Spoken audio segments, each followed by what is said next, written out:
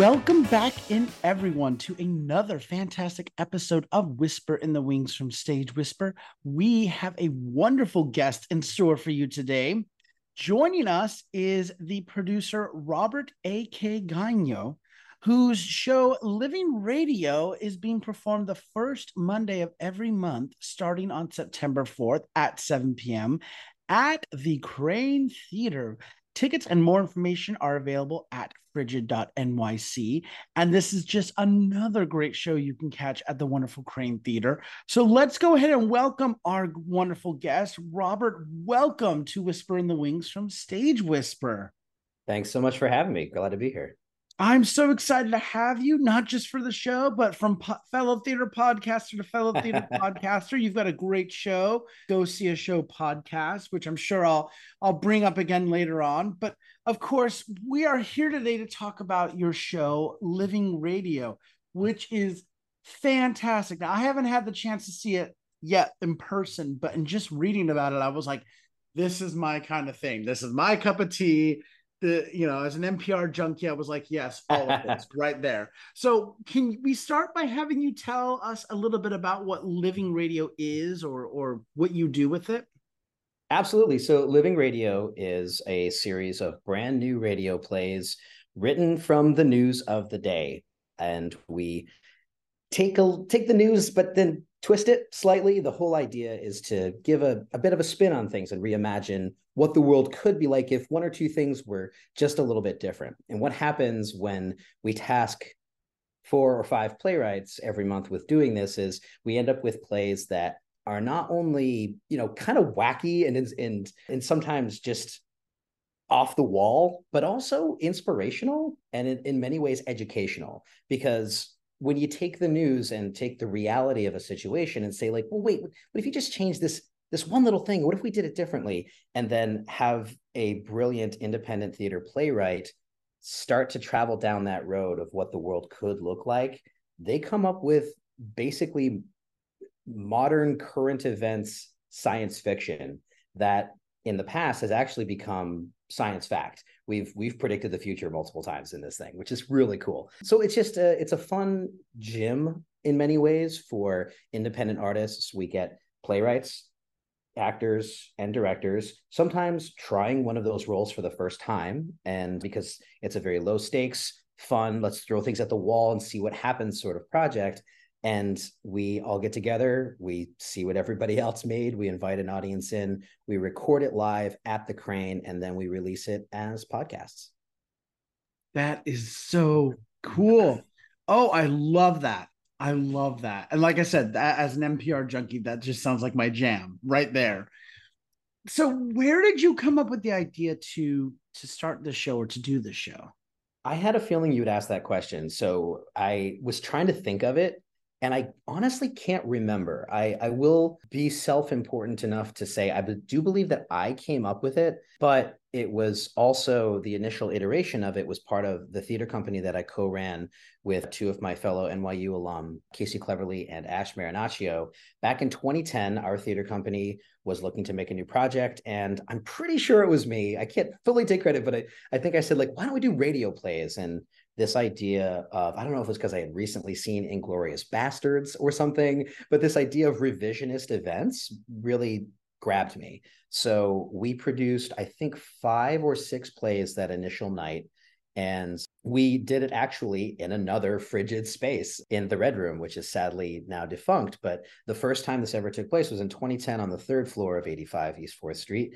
And it was successful. We had a lot of fun. We recorded a couple of them later and put them out. So that those are still available on the Co-op Theater East website, which was our old company. So if you go to Coop Theater with an REEAST, so Coop Theater East at .org, you'll find the old Living Radio plays. They're all still there to listen to. And we had so much fun with it that it was like, why don't we try this again? And eventually we turned it into a 24-hour playwriting festival, which was really fun because you want to get current events. Like we literally gave the groups like a newspaper from a Friday, and then on Saturday night we were recording them. So that was fun, but super intense. So we've pulled it back just a little bit now in our monthly version at the Crane.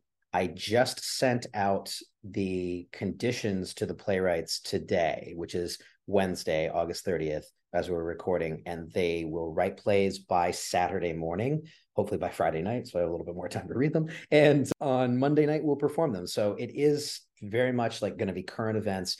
That's the whole idea. So long-winded answer. I thought of it as just something else for my theater company to do, and it's turned into a project that's very near and dear to my heart. So even though Co-op Theater East is now defunct, sadly, well, I shouldn't say sadly, it came to the end of its natural life. And as indie theater companies often do, and we were able to have a little celebration to send it off. But Living Radio wouldn't leave my brain. Plus, people who've done it kept asking me, are you going to do it again? So thankfully, Erez at Frigid was kind enough to welcome us back. And we're going to be in the crane for at least the next 4 months. And we'll see what happens after that. Yeah. Now, I want to ask you, you've kind of alluded to this, but what has it been like developing each show? You've kind of given us an insight into it, but I mean, obviously the news changes every week and there's a lot of hot button issues that come up. What is it like developing these shows every month? I'm going to kind of defer to our playwrights, and I wish I had a few of them here to give a bit more background. But having done it once myself, I've only written one since the very first. I did one in the very first edition. I'm just not much of a writer. I'm primarily a director and voice person. But I wrote one when we did our pandemic editions, and what I found was that the real trick for me was taking news that is very heavy and very serious. These are very serious issues that we're getting. Like you very rarely open up the newspaper and find everything is about like the cute koala that escaped from the zoo, or isn't this wonderful, this puppy and kitten are now friends. Like you don't find a ton of that. And you want to treat this material with respect. At the same time, we're doing a series of 5 bite-sized radio plays written in a very short amount of time for a Monday night audience that is hopefully patronizing the bar and just wants to chill. So you don't want to get super heavy. You kind of have to do both things at the same time. Part of the direction that I've given to our playwrights is try to keep it light, have fun with it, don't shy away from difficult topics. But I think there's a Shaw quote, or at least it's attributed to Shaw, about if you're gonna tell people the truth, you better make them laugh while you do it. And try to keep that in mind. So again, I'm constitutionally incapable of brevity. I'm so sorry, but hopefully I'm at least filling the air for you. The answer is I have a bunch of brilliant playwrights who have agreed to work on this project, who like to jump in and make something on the fly and like see what happens. And I trust them to come up with something that's going to not only touch on the news and investigate the news and imagine a better world for us, but at the same time entertain us. Like it's got to have that Brechtian sort of it's true, it's real, it's harsh, but even Brecht, our Lehrstücke loving old German friend, he said that above all, the theater has to entertain. So I've been very lucky that my playwrights have all written plays that even when they end on a very sentimental note or a very heartbreaking note or really stick the knife in you, it always feels good. It always feels fun to listen to, even when we get to the heavier stuff. I hope that explains a little bit of was that even your question, Andrew? At this point, I don't even know. This is what happens. I just talk. I just make stuff up. And but yeah, that's the idea. I got really talented people doing the project. I love that though. I love that answered my question, and I love that. I love the creativity behind it. Now we're kind of laughing, having a good time, and we've mentioned about the science fiction element or the humorous element behind all this. Is there a message or a thought you're hoping that audiences take away from each show? Heck yes. So I do try to encourage the playwrights that are working on this.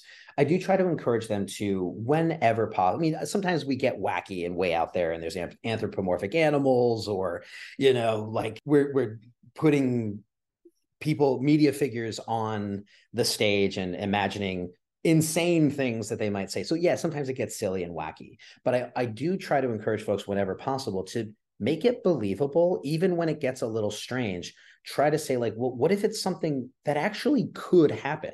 I alluded earlier to the like earlier plays and like how we've predicted the future. We had a play by playwright Jack McCarthy in our first edition that imagined what if gay marriage were legal. And of course, that was before gay marriage was legal. And it was this beautiful play about a person trying to navigate their honeymoon, or not their honeymoon, their bachelorette party, and feelings about like where their like feelings actually were. And it was gorgeous, but it was like at the same time, it's like, yes, you reimagined the news. Gay marriage was in the news. It wasn't legal. Well, what if it were legal? Basically, you just got this really wonderful, heartfelt relationship drama. So I think the message there was everyone deserves this right. Why is this even a question? Right. So that's the kind of thing that I hope we get in a lot of these plays. If we changed a small thing about our current reality, what do we learn? How will society change? How will the news of the day change? How we interact with each other change? That is, I think, the magic when we get to that stuff. That's when Living Radio is really super successful. It's also incredibly successful when it's just something bonkers and really funny to watch, to imagine. There's been so many of these things that it's hard for me to pick out one from. I should have like reviewed some of our past episodes, but it's been 3 years since we've done the show.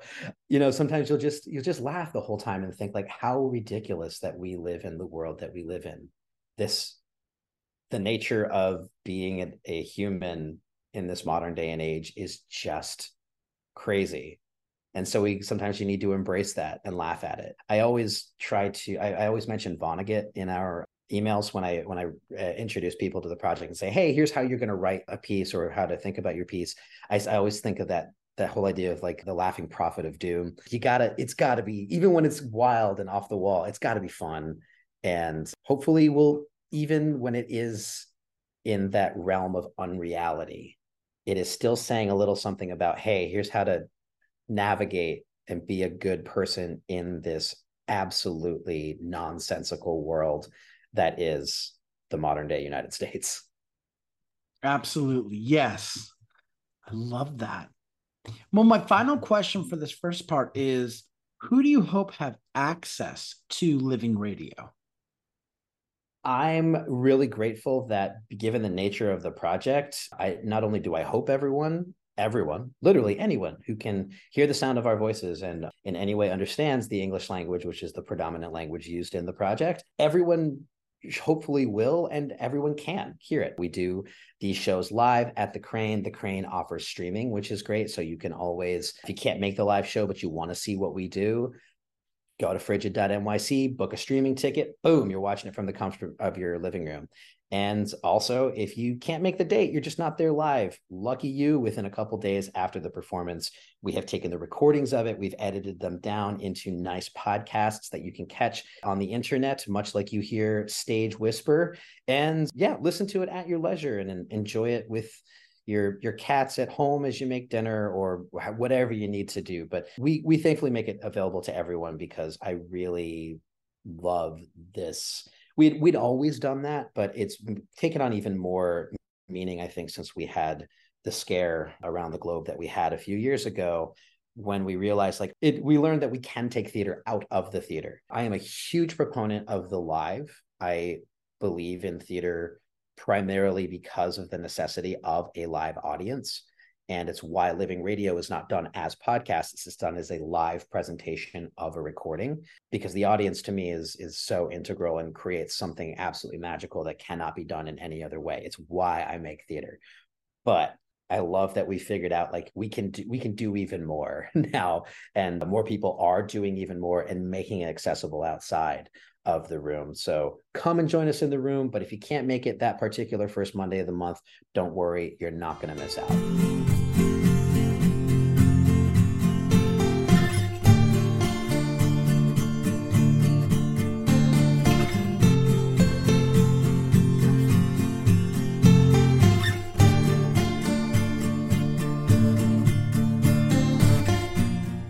Now I want to switch things up and give our listeners a chance to get to know you a little bit better. And I want to start by asking you, what or who inspires you? What shows or composers or playwrights inspire you, or are just some of your favorites? Oh, it's so much easier to talk about the project, Andrew. What? Oh, goodness. Okay, so now I got to talk about me.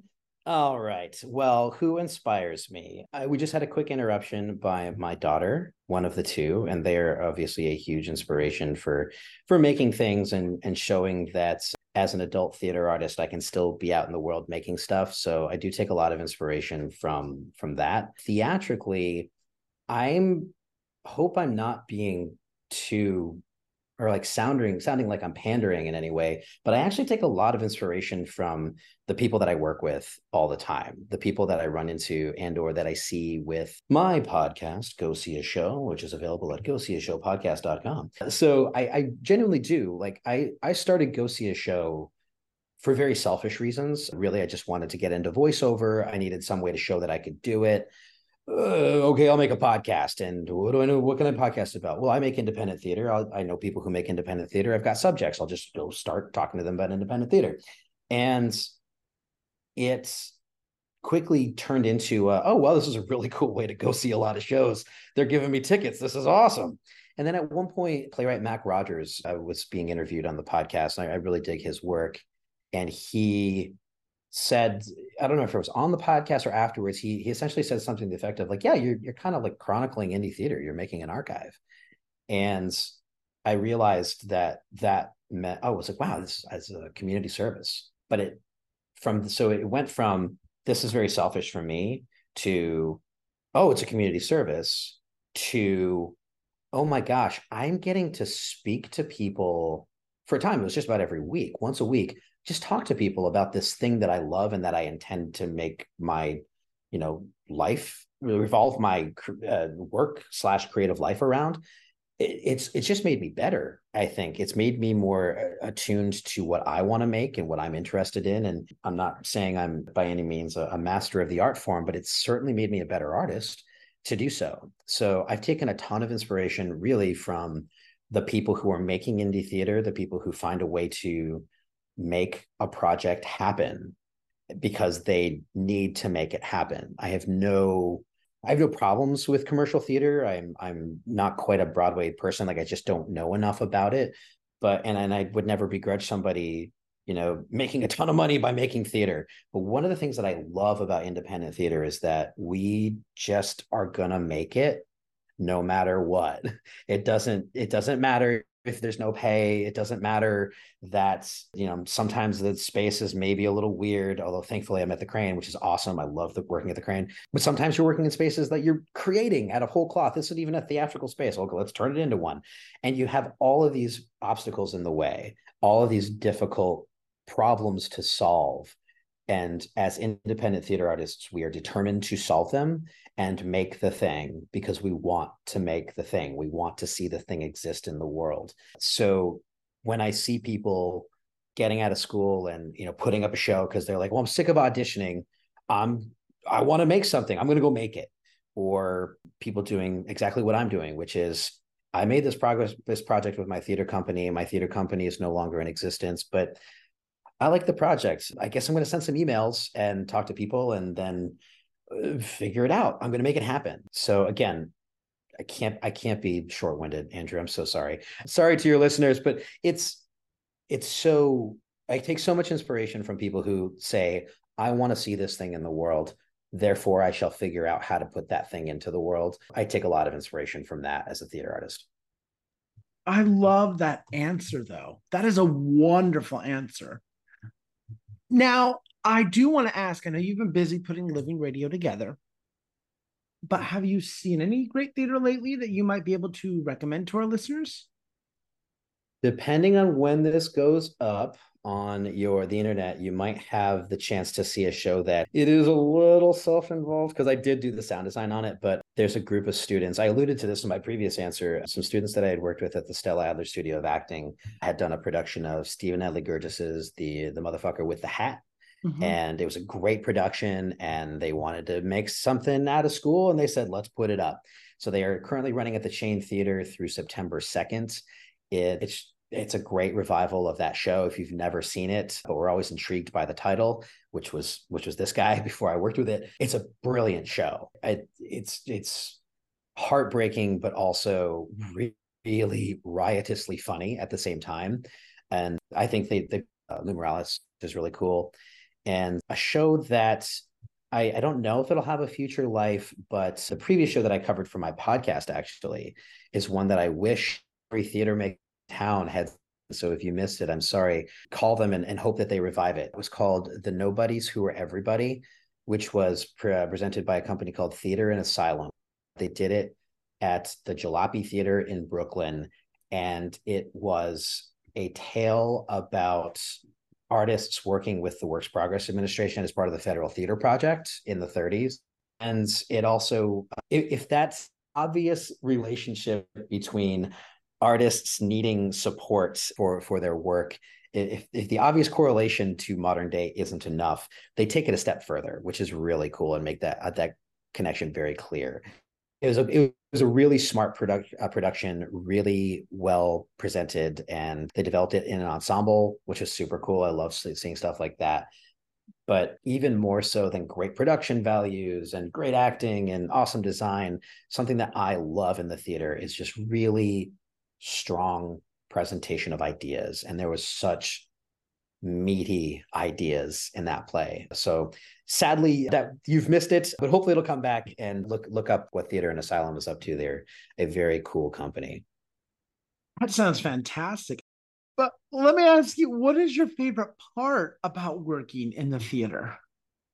I mentioned this earlier, and I'll keep this one a little bit shorter, hopefully. The audience. It's live. I always tell people, two really quick examples that I share all the time. So friends of mine just skip ahead like 3 minutes because I share these stories all the time. I always like to tell people, like, I love that theater can go wrong at any moment. A friend of mine is a really brilliant artist and also a very generous person who buys tickets to just about everything all the things that he's interested in. And he always gets two, and he invites friends like, hey, come see this thing with me.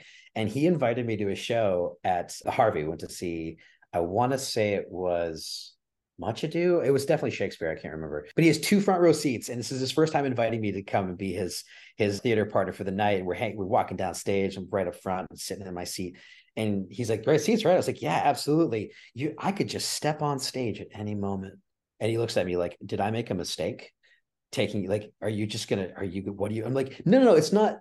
It's not that I'm going to do that. I would never do that. I would never ruin somebody else's performance. That's awful. But I love that there's that opportunity, that there's this inherent contract constantly being negotiated between an audience and the performer. And it's so interesting to me. I love that feeling that it could break. It could all just stop because something goes wrong. Part and parcel of that is I love when it does go wrong, because I love seeing people get by. I'm not going to name the company. I'd love to give them a shout out, but I don't want them to think I'm like putting them on blast for something going wrong. But they did a show at the Gene Frankel that I was at, and it was so cool. It was a great show, but it was so cool. In the last scene, it was this farce kind of thing where like people coming in this door all the time, and somebody goes to open the door handle comes off. And so they cannot get through that door. It is the one door on the set to get on. And it's just gone. You can't use the door anymore. So immediately I'm in the house and I'm just like, this is the most intense thing I have seen in forever. What's going to happen? And what made it even more magical was everybody else found another way. Somebody went around the set. Somebody they would like did an like exited through they went through the basement and came back up, and they came in the back of the house. Like everybody just found another way to get on stage. And the whole time I'm just losing it. Like, this is awesome. That is theater. That's why it's live. That's why you need to be in the room with us. That stuff. I love that stuff. So yeah, that's my favorite part of performing live and being in the theater. I love that. Oh, I wish I could have been there, because I would have loved to see the actor just break the handle and then be like, I will turn up stage now. Now you can't see me, And you've set me up once again for our next question, which is my favorite question to ask guests. And that is, what is your favorite theater memory? Oh boy. I'm gonna go to the one that I always go to whenever I've like had, applications for like directors labs and that sort of stuff. I always tell this story, and it just talks to me a little bit about, like, again, that engagement of the audience and also ideas. And I didn't fully answer your question earlier when you say who inspires you. I said, like, my friends and the people I collaborate with and the people I see making new work, which is all very true. But one of my favorite, like, if I gave a more traditional answer to that question, I love Samuel Beckett. He's one of my absolute favorite playwrights. I think Waiting for Godot is the crowning achievement of the English language. Yes, I said it. Don't at me, Shakespeare people. So I saw this insanely brilliant production of Waiting for Godot in 2006 that was presented by the Classical Theater of Harlem, where they set the tree as just the top of the tree out of a pool of water. And so there's also the top of a house. So obviously it is in that moment, again, talking about the news. It was, okay, this is New Orleans. This is flood ravaged New Orleans post Katrina. And there's Didi and Gogo. And I get choked up even just talking about this. So sorry. There's that first time when the exchange of, let's go, we can't, why not? We're waiting for Godot. And I want to say, I think they had Estragon do it. He took out a piece of chalk and wrote across the top of the house, Godot, exclamation point. So you're just like, holy, oh my God, Godot is help. And if you know this play, Godot ain't coming. And this is 7 months after this thing happened. And it just, I think it gets me just thinking about it because it was so affecting. And in that moment, I was like, wow, that's brilliant. And then they really socked it to me at the end of Act One when the boy arrives. If, again, this isn't a spoiler if you don't know Godot. I can't spoil the play for you; it's impossible. But at the end of Act One, this boy arrives, and he's the agent of Godot essentially, and he says, "Hey, he's not coming today, but he'll surely come tomorrow." And when the boy first appeared, he was right behind me. The boy was in the audience. Okay, so not only is Godot help, and he's not coming, I'm Godot. I'm not coming. I haven't showed up because I'm Godot. The boy is my agent. He's with me. I'm help and I'm not coming. I always tell people this story because, again, it's literally, I'm getting choked up just talking about it on a podcast, but it's the only time that theater's ever physically made me do something. I saw that play on a Sunday afternoon at a matinee in Harlem, got on a train back to Albany where I was working in politics and state politics. And I told my bosses the next day, like, I'm taking a week after campaign season and I'm going to New Orleans because I had to be help, right? I had to do something. It was the only time theaters physically made me do something. And I just thought that was so powerful. So, like, it's, again, I tell this story. If anyone knows me, they've heard me tell this story thousands upon thousands of times. But yeah, that Classical Theater of Harlem production of Waiting for Godot is like the most powerful theater memory I've ever had. And I think it was a big push to get me out of politics and into making theater as more of a career path than it had previously been. So yeah, sorry to start to cry on your podcast, Andrew, but that's the power, man. Like, that's what this stuff can do when you can get to the audience like that got to me. I think then theater has that power. And I'm sure you hear this sort of stuff all the time, but like, it's not just this frivolous thing that we do with jazz hands. It is stuff. It is ideas. It is emotion, and it's vital to our success as a species. Yeah, that is incredible. What a memory. I mean, I'm just imagining it as you're in my head as you're telling it, and it sounds just God-smacking. So I can only imagine being there and seeing that. So that's incredible. Thank you so much for sharing that. That was amazing. Thank you for letting me share it. And I'm just, again, another one of those lucky moments. I just happened to have done Godot in college and loved the play and sought out any production of it I could find. And I saw they were doing it. It's like, oh yeah, I'll go to the city. I'll take the train down. Like, oh, look at me being all, cool guy going to see theater on the weekend. And it changed my life. It literally changed my life. So That yeah. is the power of theater right there. Amen, my friend. Well, the last couple minutes we have, I just want to ask you two last questions. The first being, do you have any other projects or productions coming on the pipeline we might be able to plug for you? I get like, what do I have? Everything else is sound related. So I'm working with this brilliant musician. Their name is Jess McAvoy, and they're doing a show at the Tank in September called The Search. We did a version of it at the Bitter End last year or earlier this year. I honestly can't remember. Time is a flat circle. And yeah, it's just a really interesting one person show with a lot of rock and roll elements. Jess is a performer, and they're really cool as a rocker. So to then see them branch into theater is just, it's a really cool concert slash theater experience. So I'm really happy to be working with them and director Rachel Dart on that, who's a friend and also a brilliant director.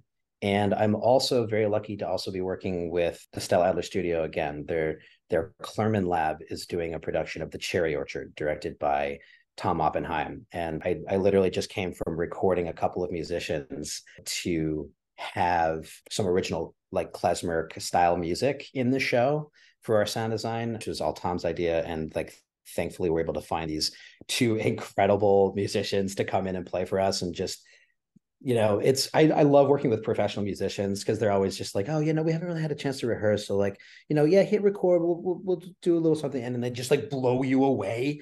Like, you didn't rehearse. You just, it's so amazing. Like, yeah. So that was really fun. So those are the two things that I have on the horizon. I have a lot of projects in my brain that I'm trying to take Living Radio as a bit of an on-ramp into once again creating all the stuff that I want to create, because I'm sure I'm not alone in saying that the pandemic kind of derailed a lot of my momentum on other stuff. And it's taken 3.5 years, but I'm finally getting back to like, here's how I make my stuff. Here's what, okay, yeah, all those ideas, they're not going away. You got to do them. So yeah, there'll be more down the pike, but those are the two things that are coming up in September that I'm really excited about, because again, I get to work with some really brilliant people. There's so much talent in this town. It's embarrassing. And yeah, I just feel so lucky that I get to work with so many great people. Amen to that. Well, finally, if our listeners want more information about Living Radio or about yourself, maybe they'd like to reach out to you, how can they do that? I'm on the internet at Robert Gaigno. So it's RobertGonyo.com. Kind of revamping the website. So it might look a little funky for a while, but all the information is there. And you can go to, again, I mentioned this earlier, but cooptheatereast.org, and it's theater with an R-E, to find old Living Radio episodes. And I mean, it's not just an archived page. I might just throw up the podcasts on that page as we keep going forward. But eventually, livingradioNYC.com is also a real thing that I control and will eventually hold all the podcasts. But for now, it's just a parked domain. So Living Radio NYC on Instagram, follow all those locations, and we'll make sure to link you to the plays after they're done. But most importantly, frigid.nyc, head there, check out anything happening in either Under St. Mark's or the Crane. While we still got the Crane, Frigid is just an indie theater stalwart that deserves your attention and support. And that's the place to get your tickets for Living Radio, Monday, Labor Day, September 4th, 2023. And then the first Monday of every month, at least through November, or excuse me, at least through December. And I do just real quick want to give a shout out to your podcast, Go See a Show, which is fantastic. And I think you mentioned our listeners can find more information in the podcast itself at goseeashowpodcast.com. Is that right? That is exactly right. Thanks for plugging it. Appreciate it. Yes, it's a wonderful show, and I hope our listeners will go over and check it out and follow and reach out to you with all the other things that you do and cover with that. Really appreciate you covering this, Andrew, and thanks for all you do. As a fellow podcaster, I know how hard it is to keep on a schedule, how hard it is to get these things together at all. and to deal with very verbose guests like myself. So I really appreciate that you're taking the time, that you do the work, and you're spreading the word about theater, not just at my level, but also all the way up to the Broadway level. Because again, it's an ecosystem and we all should be paying attention to what everybody else is doing and supporting it all. So thank you for your support. Thank you so much, Robert, for those kind words. And thank you so much for taking the time to speak with me today and sharing this incredible show. I cannot wait to see it. You will find me at the Crane very soon to check out this show. So thank you so much for sitting down and chatting with us today. See you there, man. Thanks again. My guest today has been the producer Robert A.K. Gagno, whose show Living Radio is returning to the Crane Theater on the first Monday of every month, starting on Labor Day, September 4th at 7 p.m. You can get your tickets and more information by visiting frigid.nyc.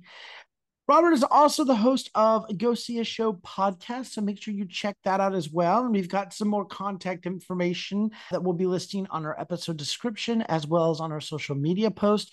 But right now, you need to head over to frigid.nyc, get your tickets for Living Radio, Monday, September 4th, and then the first Monday of every month through December of this year. Check it out. It's a fabulous show. We will be attending, and we're going to be letting you know when we'll be in attendance so that you can join us for a Stage Whisper night out at the theater. But check out Living Radio at the Crane Theater. So until next time, I'm Andrew Cortez, reminding you to turn off your cell phones, unwrap your candies, and keep talking about the theater. In a Stage Whisper. Thank you.